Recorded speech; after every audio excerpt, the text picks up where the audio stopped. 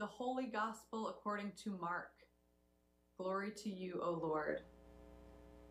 As soon as Jesus and the disciples left the synagogue, they entered the house of Simon and Andrew with James and John. Now, Simon's mother-in-law was in bed with a fever, and they told Jesus about her at once. Jesus came and took her by the hand and lifted her up. Then the fever left her, and she began to serve them. That evening at sunset, they brought to Jesus all who were sick or possessed with demons, and the whole city was gathered around the door. And Jesus cured many who were sick with various diseases and cast out many demons. And he would not permit the demons to speak because they knew him. In the morning, while it was still very dark, Jesus got up and went to a deserted place, and there he prayed.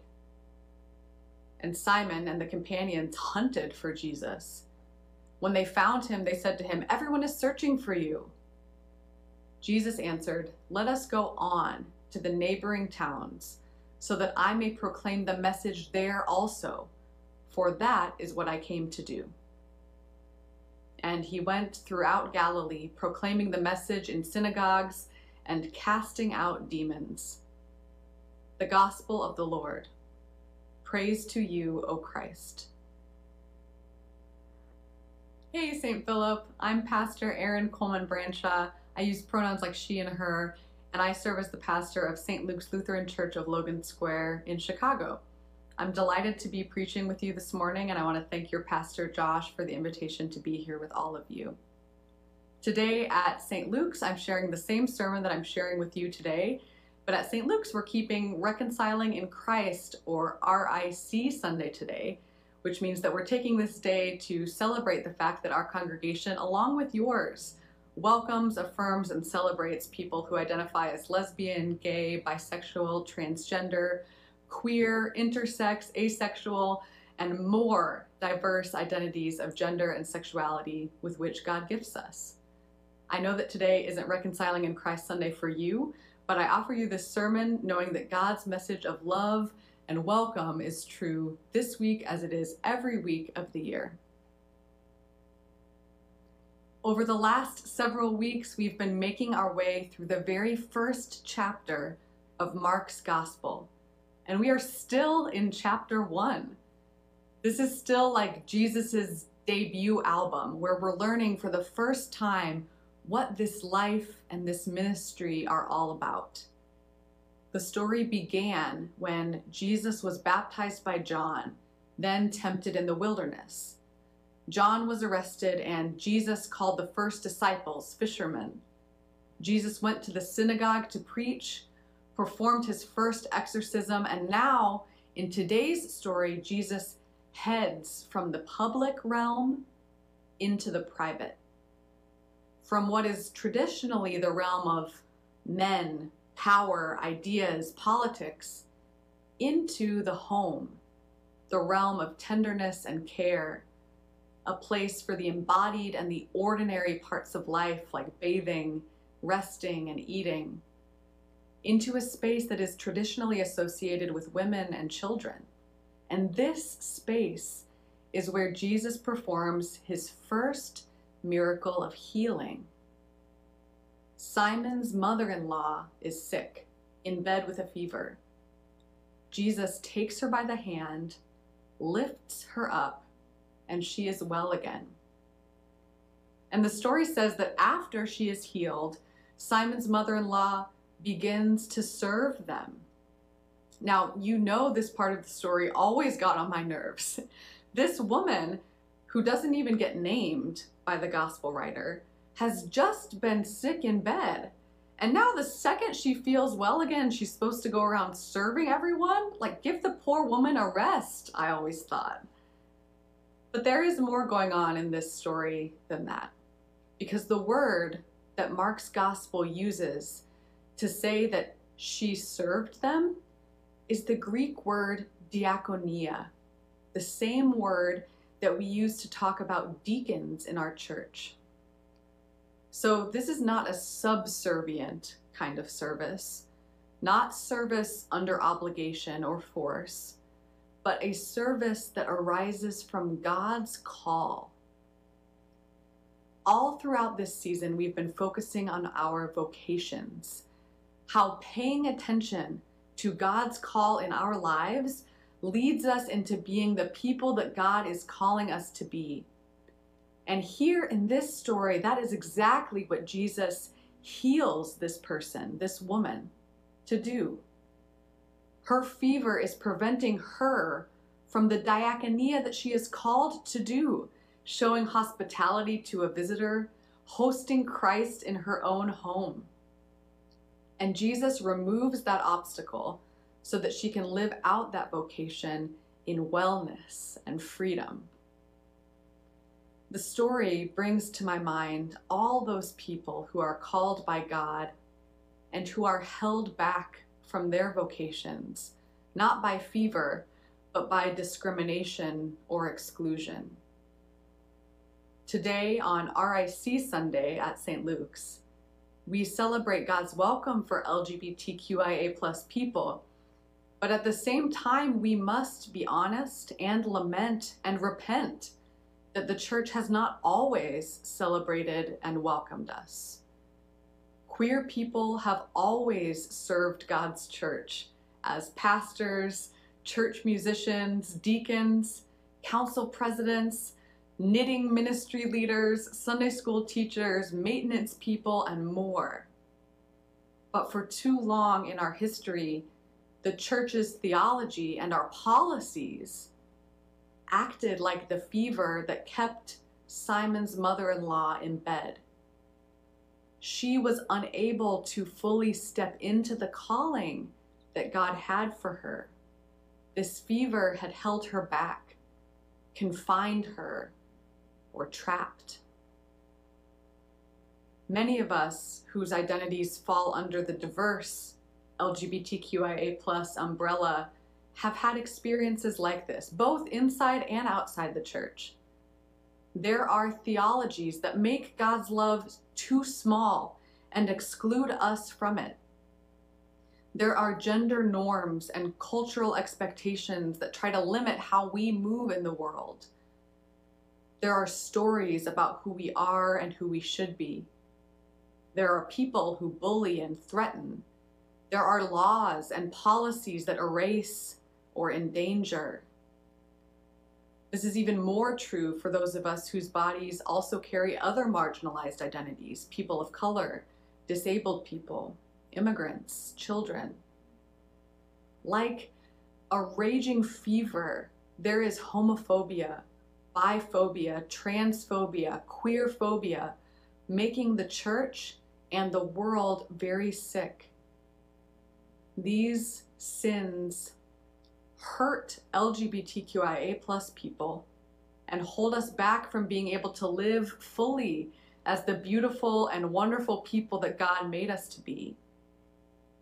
And these sins also hurt those of us who are cisgender and straight, because the ideas that all of us internalize about who it's okay to be or how it's okay to love, these small ideas keep us confined to these tiny spaces.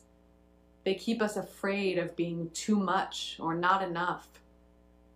They lie to us, saying that there is one right way to be a person, or to be a woman, or to be a man, or to be a church. But Jesus' love isn't confined by boundaries of gender norms, or power dynamics, or societal expectations. And in that way, Jesus' ministry can be thought of as delightfully queer. The prefix trans, as in transgender, or transformation, or transcontinental, means across, or crossing over. In the story of Simon's mother-in-law, Jesus crosses over from the realm assigned to his gender, the public realm, and does his very first healing miracle in the domestic realm with and alongside and for a woman. Jesus' love crosses over. Jesus' love is always crossing over to the other side of the road, to the other kind of people, away from what is considered normal or acceptable, and instead always towards the margins, towards the strange, beyond the norms. On my refrigerator at home, held up by broken magnets, I have a card that I received from Drew Stever, a candidate for ministry in the ELCA, who this past summer ran an online Queerantine camp, which was an online summer camp for Lutheran LGBTQIA+ youth. The card says in bright blue ink and squiggly font, "God loves weirdos." God loves weirdos. I treasure it and read it to myself every day. Those 3 words encapsulate Jesus' ministry so simply.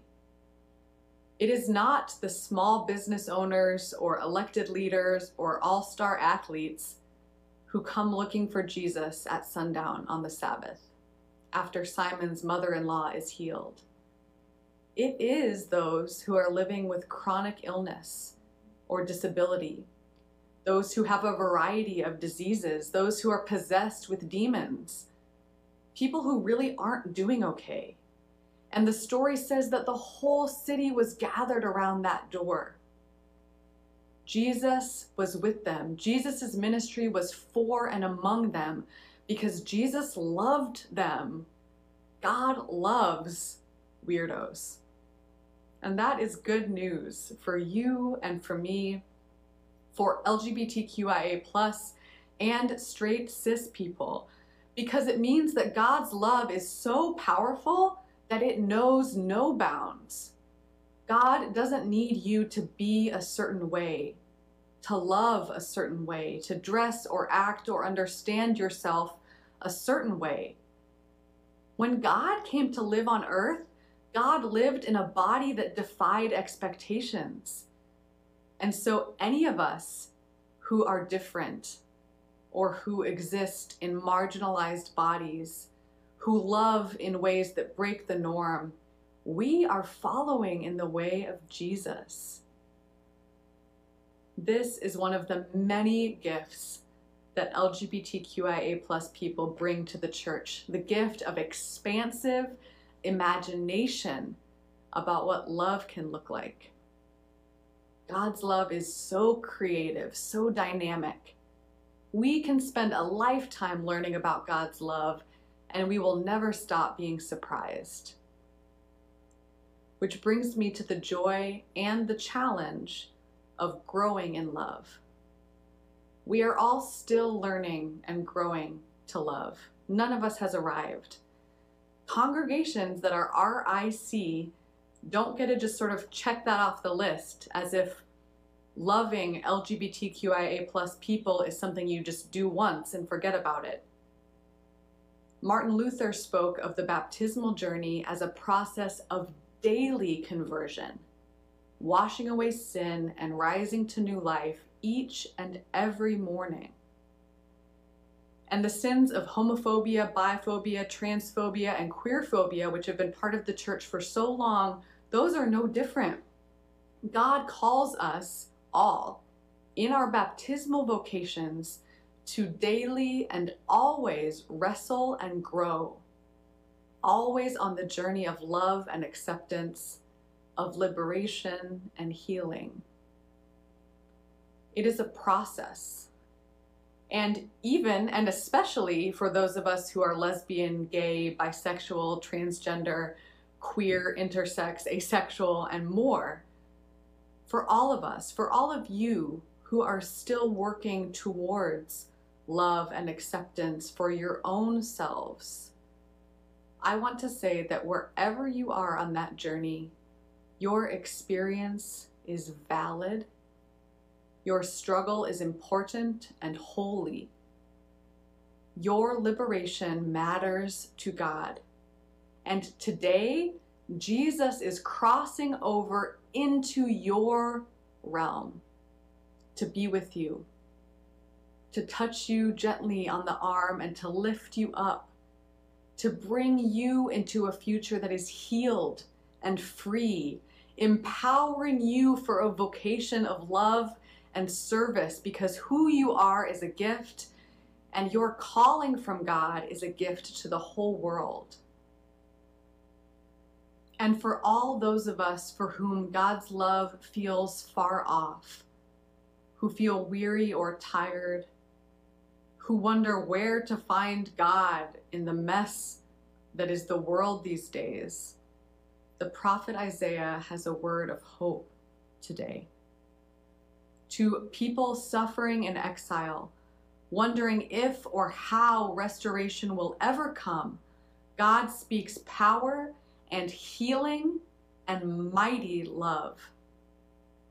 Have you not known? Have you not heard? In your despair, remember that God is the one who created the world and is still creating, who makes God's home with us, like a person setting up camp. The power of earthly rulers, all the forces of evil are nothing compared to the one who made us all and who is still making sure that no one is missing. To a people enduring great suffering, the prophet Isaiah asks, why do you wonder whether God cares for you? There may be exile, there may be pandemic, there may be suffering or fear or death. Have you not known? Have you not heard? The Lord is the everlasting God, the creator of the ends of the earth, who does not faint or grow weary, whose understanding is unsearchable, who gives power to the faint and strengthens the powerless. Youths will faint and weary, young people will fall exhausted, but those who wait for the Lord will renew their strength. They shall mount up with wings like eagles. They shall run and not grow weary. They shall walk and not faint. May it be so for you, for all of us, this day and always. Amen.